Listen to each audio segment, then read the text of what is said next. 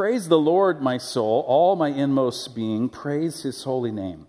Would you read all of this out loud with me, the rest of it? Ready?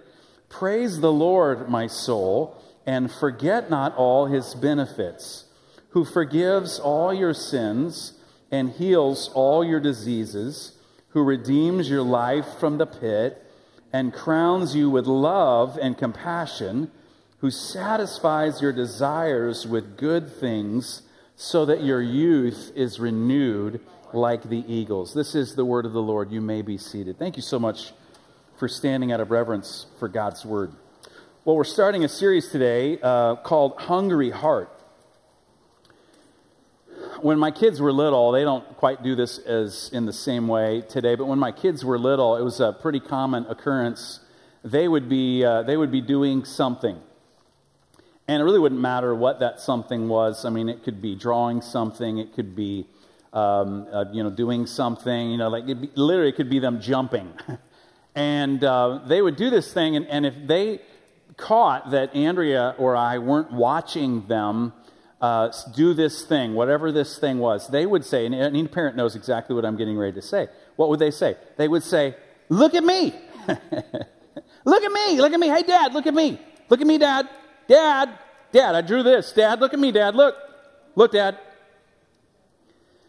I'm not sure, because every parent has had that experience with your kids. If you've raised kids, you know exactly what I'm talking about. I'm not sure, and this is what we're going to talk about in this whole series. I'm not sure that desire to be noticed and to be seen, I'm not sure it ever goes away. Now, I'm not saying that you're being childish or that I'm being childish. I'm just simply saying that hunger, that hunger to matter, that hunger to be somebody, that hunger to be noticed, it just stays with us. This is church, right? So we can be honest. I have that hunger. Do you have that hunger? Let me say it to you like this, if you're taking notes, and then we're going to talk about it the rest of our time here together. Here's what your hungers are talking to you. And here's what your hungers are telling you. Your hungers tell you that you were made for more. Can you just, if you're sitting here in the room, can you just bump your neighbor and say, "Hey, you were made for more"? Just let them know. They need to know. You were made for more. Well, I want to talk to you today about, we're going to be looking at different hungers each week, just hungers that we all have as human beings going on this journey called human life.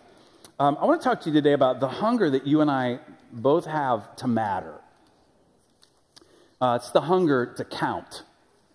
And I want to talk to you about that. I want to talk to you about what God says about that specific hunger. I want to talk to you about a sin that always gets in the way and why we routinely fall for it as human beings. And then I want to talk to you about two life-giving ways that you can fill the hunger. So the hunger to matter, what God says about it, the sin that gets in the way and why we fall for it, and then two life-giving ways to fill the hunger. We're all hungry to matter. I think the reason is, there's a couple of things. I look at them as two kind of interwoven realities, almost like a rope. And the first reality is the world that you and I live in, is we're kind of at a unique moment. In our culture today, we believe that whatever you feel is always valid and should always be indulged. That though if you are somehow not indulging what you feel, or you're not letting what you feel be fully expressed, that somehow you are less than human. In our culture today, technology is almost like, it functions in a godlike way. It directs our lives. It tells us where to go. We believe that any problem can be solved with technology. And then in our world today, this might not be the word that people use for it, but we believe that we can be saved, or we can find salvation either by hard work or by celebrity. We lived for a while near Chicago, and I was downtown. I think I was seeing someone in the hospital, and right next to the hospital was the University of Chicago. I don't know if you know anything about the University of Chicago. It's kind of an Ivy League school. You walk onto the campus, you feel like you're in Europe. It's just this beautiful, beautiful campus. And I'm fascinated by architecture. And so I just kind of wandered around a little bit. And I went into this hall where the library was. And then I went into this door and I opened the door. I'm not young. I know I look young, but I'm not young. And so I'm thinking, I'm like, yeah, everyone here sees me as young, right? No, they didn't. And so I walked through this door, and I walked into it. It was probably the size of this room, with this vaulted ceiling paneled all the way to the roof. And it was just tables. And I did not see a screen. I did not see a phone. I mean, it was utterly quiet. It was packed with students on every table studying. I mean, you could feel the achievement in the air, right? It's like, I am going to get the University of Chicago. I am going to be somebody. I'm going to work hard. I'm going to find my place, and I'm going to be somebody. We kind of believe that by our hard work that we will save ourselves, either from achievement or we're in the side hustle culture, right? Like, if my life's not working, I can start a side hustle over here, and that'll get me where I need to go. Or we believe that we can find salvation by celebrity, meaning if I get enough clicks and likes, then I'm validated as a person. And now, wrap all this up, right, in our culture that we live in, where it's feelings and technology and salvation by work and by celebrity. And at the same time, we're just exhausted all the time, right? I don't know if you saw this. I don't watch the news really ever, but I keep up with what's happening on social, and I follow different feeds of different organizations, so I don't hear an echo chamber. But one of these things came through on social media in the last week or so. You've probably seen the things happening in the Ukraine. And there was this video. I got a screenshot of two sections of this video. And it was this silent shot. I think it's on the screen. Yep, right there. And it was this shot of, and you could hear the air sirens going off, and you could just feel what it would be like to be in that place with air sirens going off, knowing you're huddled in a building and a bomb might drop on you, right? You could feel it. And then you would have to go watch the video to see how jarring it was. But then it cut right in was an Applebee's commercial, like, ba-down, down, down, down, down, down, down. Do you know the Applebee's commercial I'm talking about? I do now. Yeah, you do now, right. Thank you, Tom. You'll hear it and go, wow, you did a great rendition of that. And it was so jarring, but here it kind of encapsulated this whole world we live in. It kind of put the brokenness of the world on display, because while they were bringing us coverage, they were telling us, well, you also have to pay for that coverage. And it just didn't compute. And I feel like as a culture, it's not computing. All these things are not adding up. So that's like the first strand of that rope. And then the second strand is just the undeniable hungers of the heart. It's the aches and the longings and the desires that all of us have. Do you remember as a kid when you were, elementary school? At least this was my experience. When you're a kid, you were always waiting for what was next, right? When I'm in elementary school, I can't wait till I'm in junior high. And when you're in junior high, you can't wait to be in high school. And then when you're in high school, you can't wait until you're in college. And then when you get in college, you can't wait till you have your first job. And then you get your first job and you want a house. And then you get a house and then you want a career. And then you get a career and you want a nap.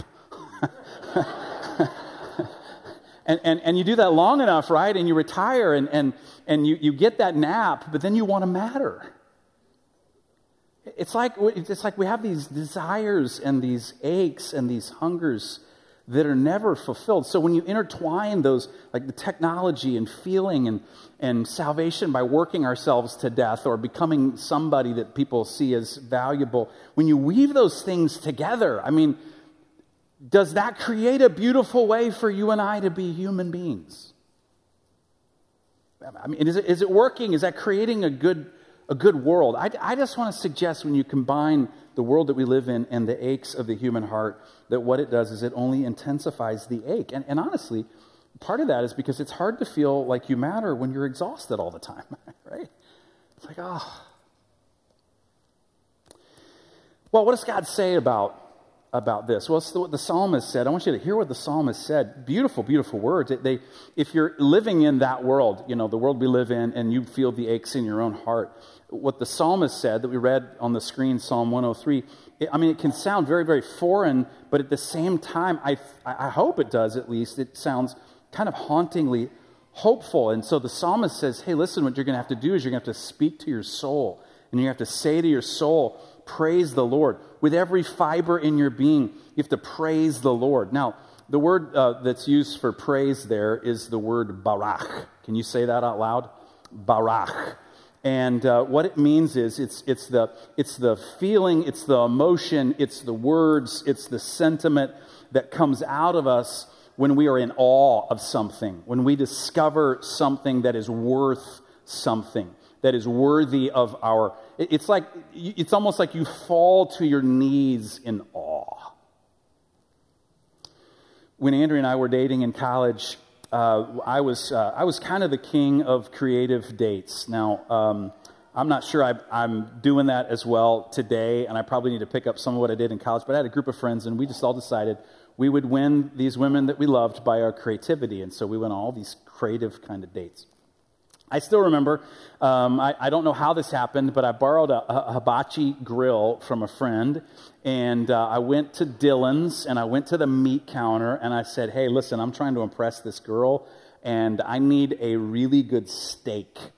And so that guy gave me 2 filet mignons. I know it's almost lunchtime, and you're like, steak sounds good for dinner.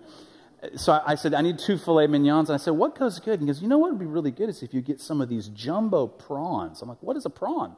So he shows me, and he's like, well, here's what I want. Here's what you're going to do is I'm gonna cut those down the middle. I'm going to butterfly those. I'm like, oh, okay. You cut them open.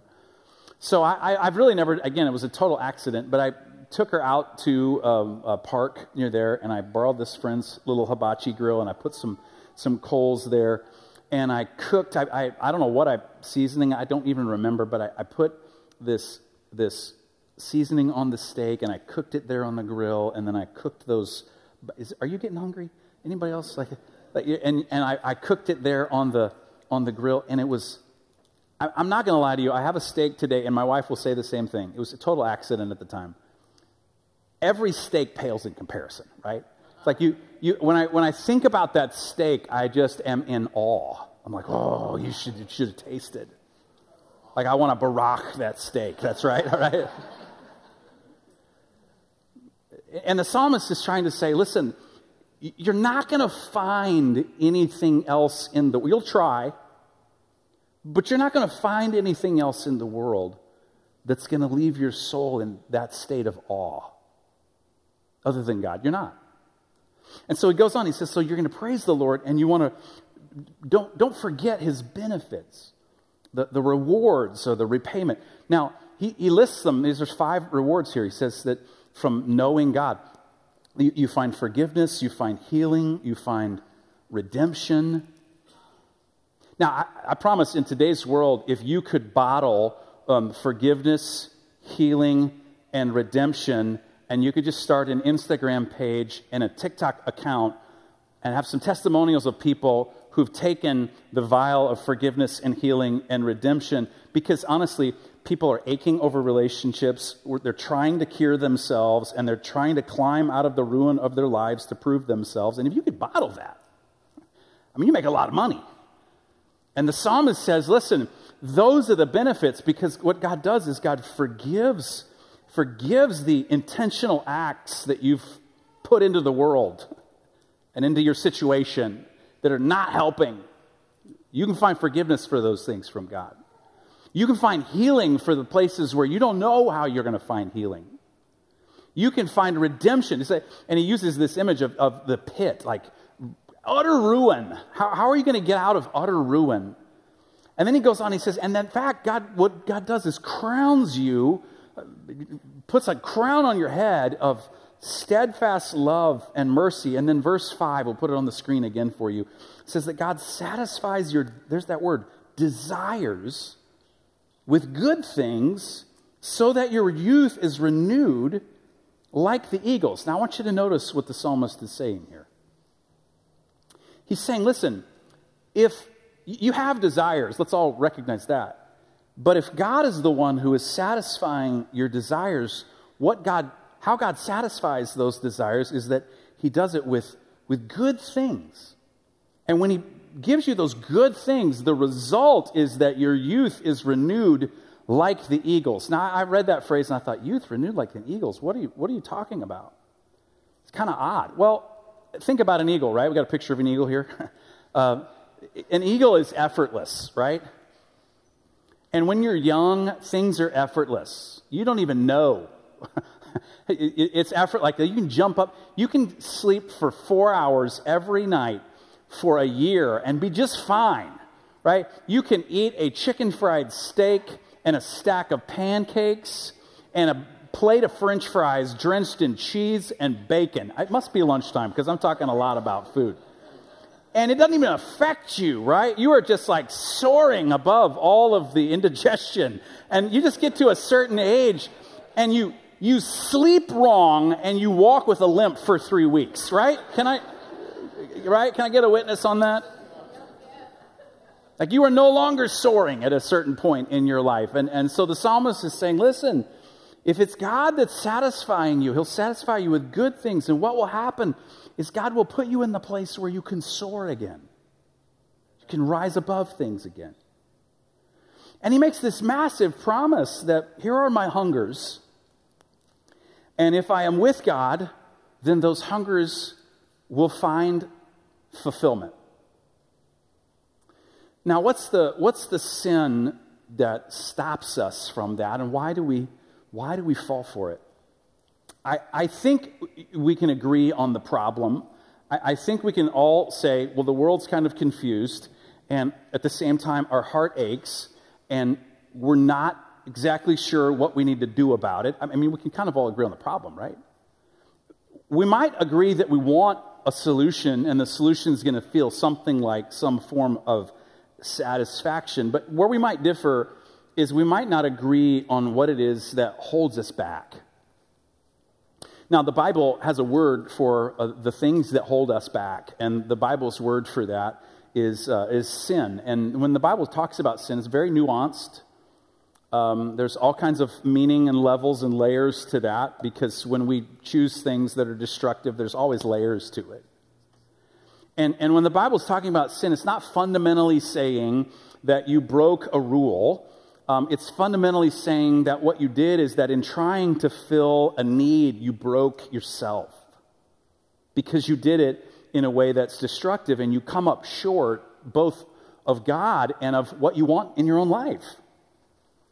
And that where there was a rule that you did break, if you had paused long enough and looked at it, you would have seen that the rule was there and was trying to point you toward your healing, but you just couldn't see it. So it's very nuanced. And so here I am, here you are, and we're in the world, and we're trying our best to matter, and we recognize that we have options, but there are ways we can go about filling those hungers that give us life, that the psalmist points out. And then there are ways that are, I would just call them dead-end kinds of ways. And you and I want to know, well, how do I know, how do I get to a place where my life matters? How do I get to that? During COVID, if you've followed the data, addiction has actually spiked.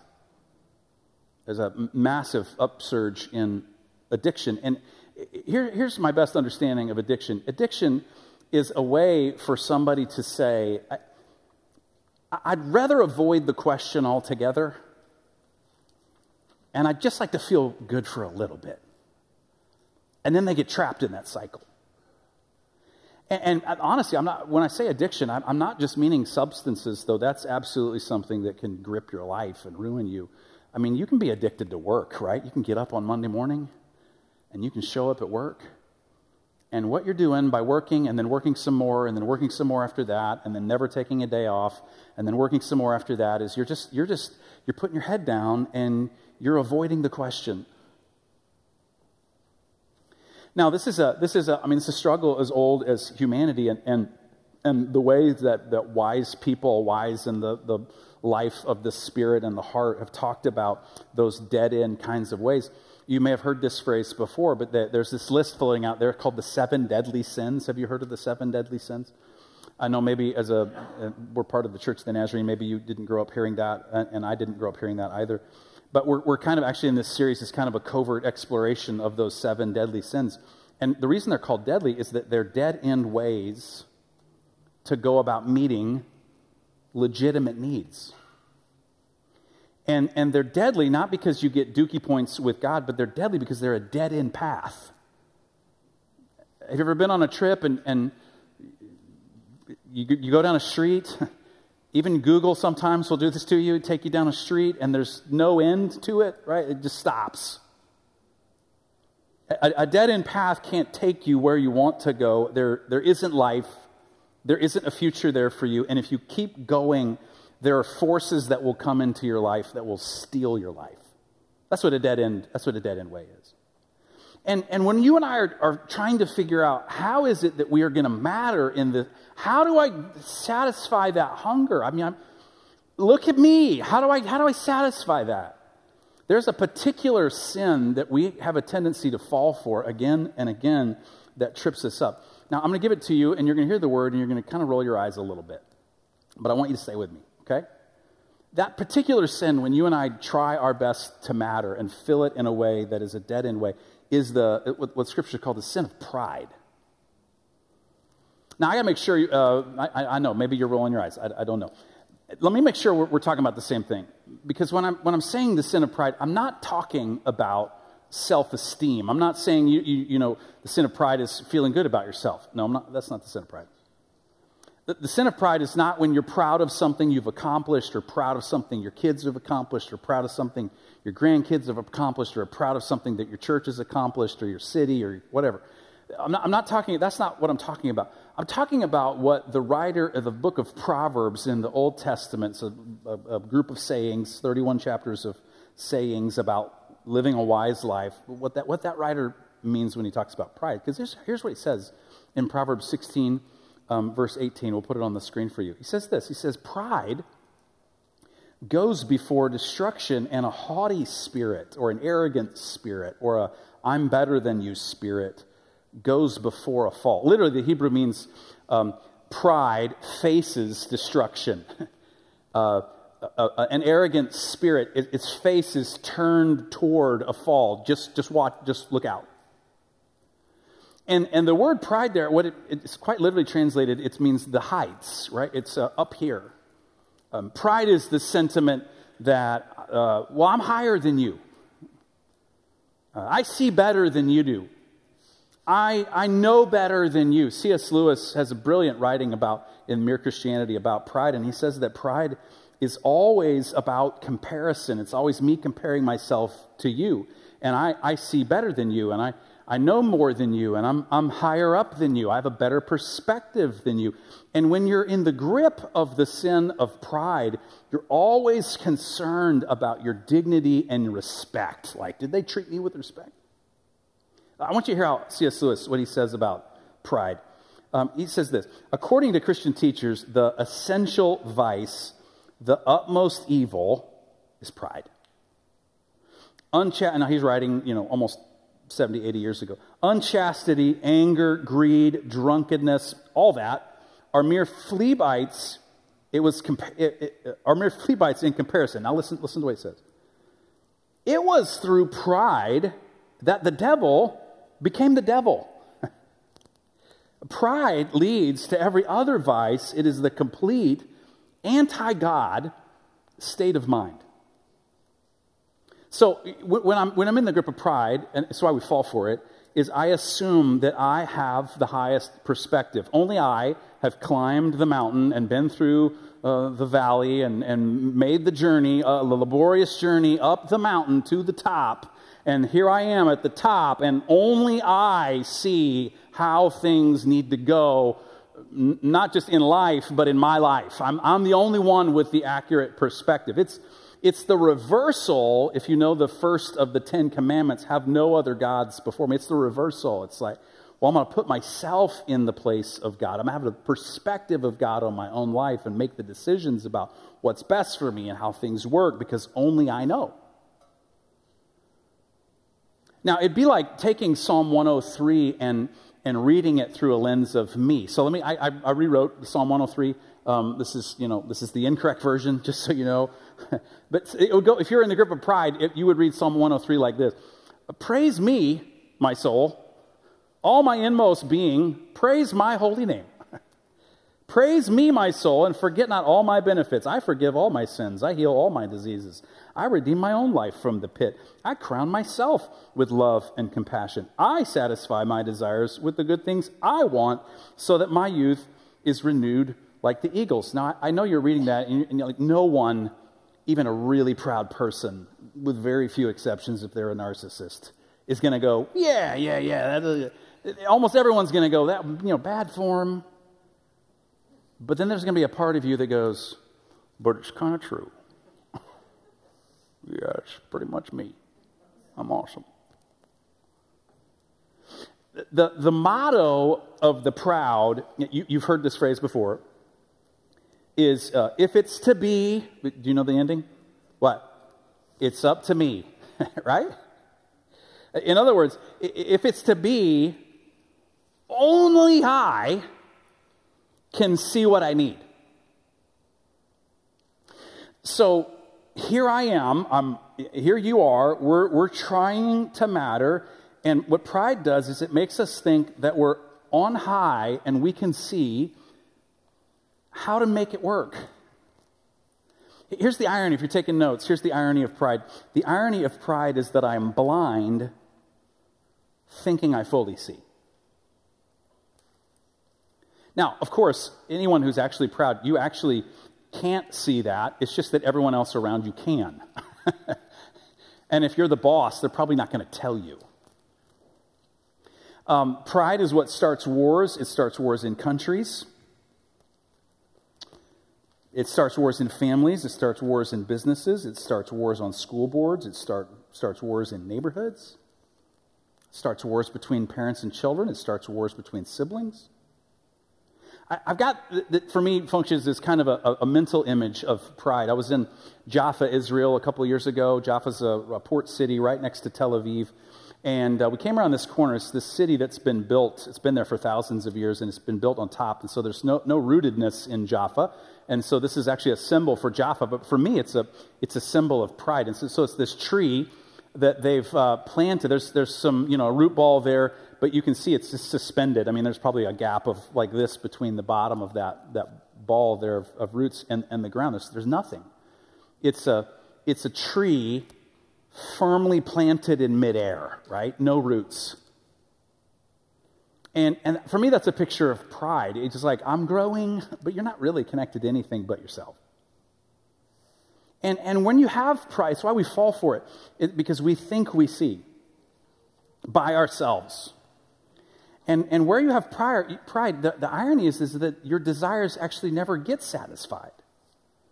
And instead of good things coming into your life, what you spread around you, if you're a proud person, is you spread fear. And you're not renewed, you're stressed.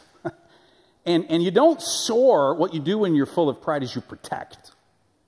Got to protect my dignity, got to protect my position.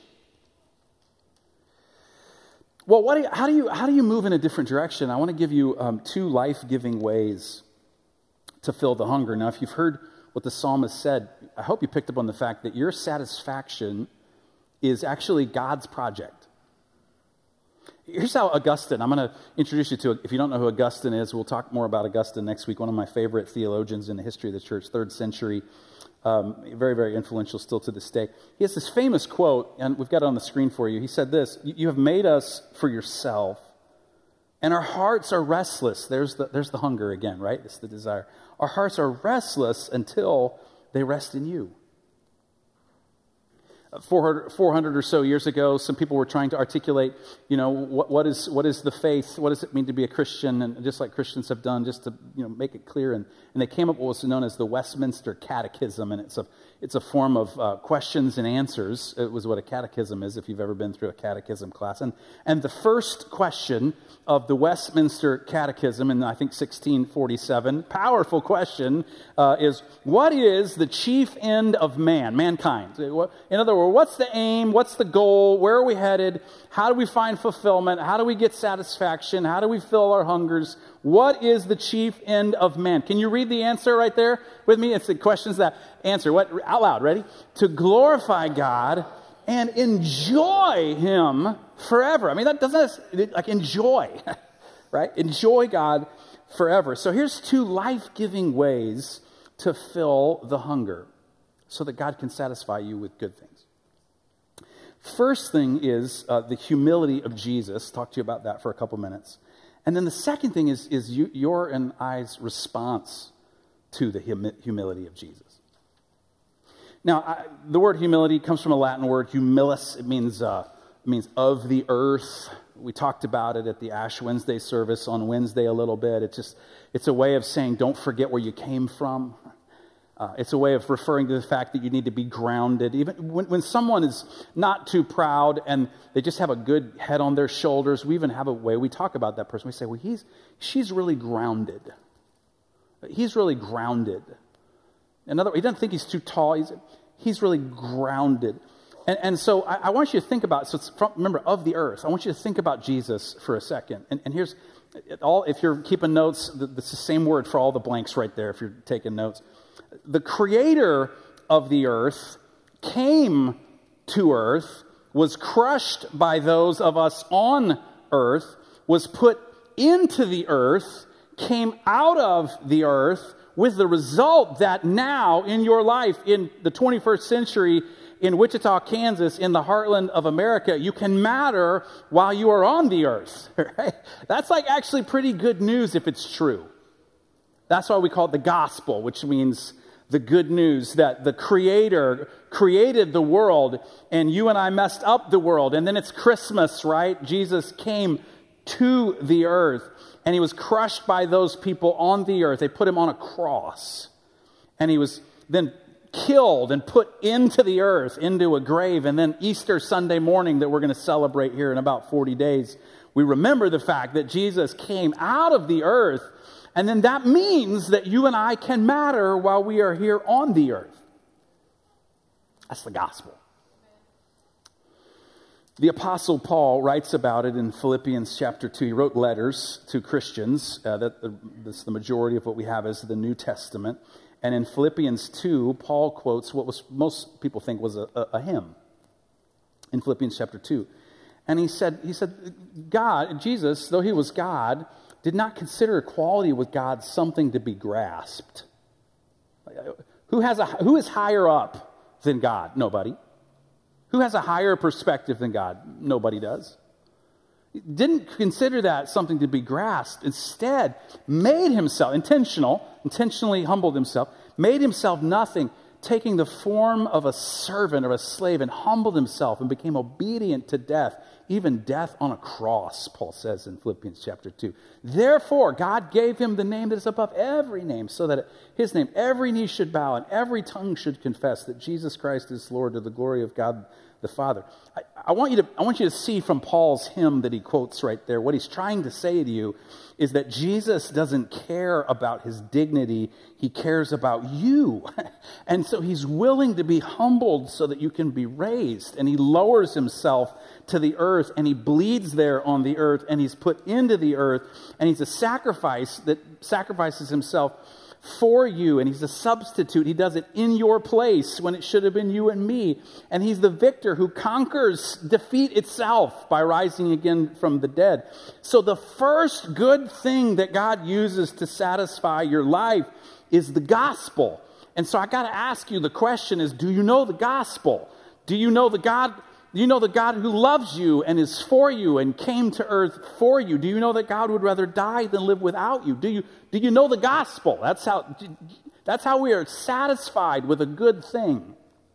It's the humility of Jesus. Well, then there's my response and your response to the humility of Jesus. Now, I get that when we think about humility, often what we do is we think, well, okay, well, what you're saying is I need to take a very low view of myself. And so when you're in that frame of mind, then when you hear the word humble, you're not thinking of the earth. You're thinking that what you need to do is think of yourself as something that a farm animal might deposit on the earth. You're thinking humiliation. And so we're kind of anxious about this a little bit, and so we have some phrases, some stock. If you're around us Christians for a while, we have some kind of stock phrases we throw out there because we're just kind of anxious about this whole thing. And so, when someone says something good about us, or we do something well, or you might hear a Christian say, and I get it, I get the meaning behind it, I get the heart behind it, but we'll say this, we'll say, well, it wasn't me, it was the Lord. Well, no, it was actually you. And it was gifts that were given to you by the Lord, and those gifts were given for your own enjoyment and for the goodness of other people. So could I encourage you to receive the joy of building someone else up? And when someone says, hey, that was great, I love that so much, thank you for sharing your gift, you just respond back and you just say something like, thank you. I'm so glad it did something for you. It was an honor to use my gifts. Or we'll say things like, oh, well, I heard this once as a boy growing up. We don't want to get a big head, do we? So we need to keep you humble. And as a pastor, when someone says that, you're like, okay, brace yourself. That's actually not humility. That's humiliation and shame. It's a misunderstanding of humility. Because if we're actually keeping you humble, then what we say to you are things like, what an incredible gift you have, and how overjoyed we all are when you use it. Thank you. Would you please take that gift that was given to you by God, and would you please fan it into flame? Because you recognize that you come out of the earth. Now, do you have any idea what a good farmer can do with good earth, and how much a good farmer prizes good dirt? Do you have any idea? Those of you who grew up around farms, you know the value of good soil, right? You know that in the soil, in the earth, is value and potential. And true humility is recognizing your value and potential while at the same time looking around at other people and recognizing they have the same value and potential, and you're on an even playing field. That's humility. C.S. Lewis says it like this. He says, humility isn't thinking less of yourself, it's thinking of yourself less. In other words, when I'm responding to the humility of Jesus, the love of Jesus for me, I recognize that he sees my value and my potential and loves me so much that he's willing to sacrifice himself for me. And then I'm humble and I'm happy, even glad when I get to do something with excellence and greatness. And I'm just as happy if you did it. Doesn't have to be me. Could be you. Doesn't matter. Here's how C.S. Lewis said it. Beautiful definition. It says, do not imagine if you really meet a humble man, he will be what most people call humble anyway. He will not be a sort of greasy, smarmy person. That's a word we need to bring back, smarmy, who is always telling you that, of course, he's nobody.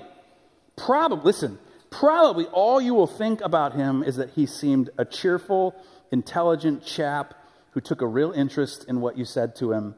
If you do dislike him, it will be because you feel a little envious of anyone who seems to enjoy life so easily. Isn't that great? He will not be thinking about humility. He will not be thinking about himself at all. So when I'm under the grip of sin, what pride does is pride makes me focus on me, and humility lets me focus on you. Pride limits me to my perspective, and humility opens me to God's perspective. And I see the good thing that God uses to satisfy me is the humility of Jesus that was the love of God expressed for me. And because I see that God is willing to sacrifice himself for me, then in my response, because I'm not earning his affection, I'm not earning his favor, I'm not earning his love, it's already given to me. It's in the humility of Jesus on the cross and in the resurrection that's given to me. In the humility that comes into me, then I can see the value in you. Now, when you go through all of that, humility frees me to stop worrying about me and see you. And right there, I discover I matter. I want to invite you to stand with me.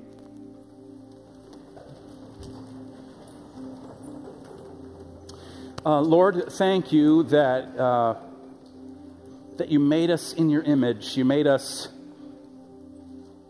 the scriptures say, when you looked at us, you said, oh, good, very good, that we're made in your image.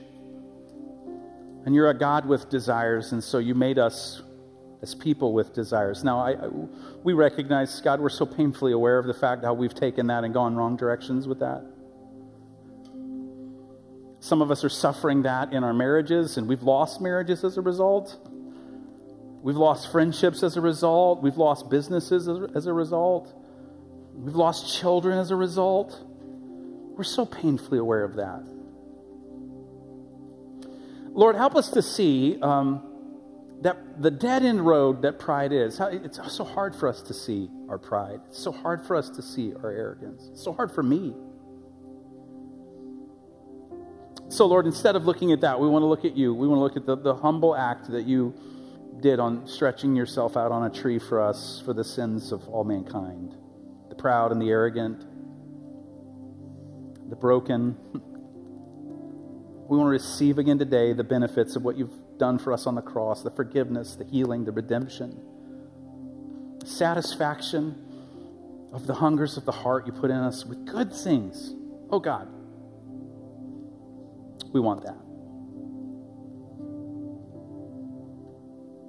Just ask you, if you've never heard the gospel, or you've never received Jesus as the person who can satisfy you and forgive you and heal you and redeem your life from the mess you've made, this would be a great day for that. People around you, they got their eyes closed. If that's you and you go, man, I really need that in my life, I'd just like to pray for you. Could you just, real quick, just raise your hand up, put it back down? Yep, thank you. Thank you. It's a simple prayer. God, I need you in my life. God, I recognize what I've done with my life and that it's not working. I need your forgiveness. Would you forgive me right now? Bring healing into my life right now. I'm going to put all my trust in you. You lead me. You guide me. Thank you for what you did on the cross for me. I receive it today. Lord, thank you that you're as close as the mention of your name, Scripture says. Thank you. Thank you. So, Lord, this week, help us to understand in a new way your humility. Help us to understand that our response is the same, and that in that is the fulfillment of our hunger to matter and to count. That we can be alive to the needs of other people. That we can be alive to our spouse, to our friends, to our co-workers, to our team, to our neighbors in a new and fresh way this week because of humility. Thank you for the value and the potential you put in each of us. Now help us to see the value and potential you put in the people next to us. We ask for that in your name, and all God's people said.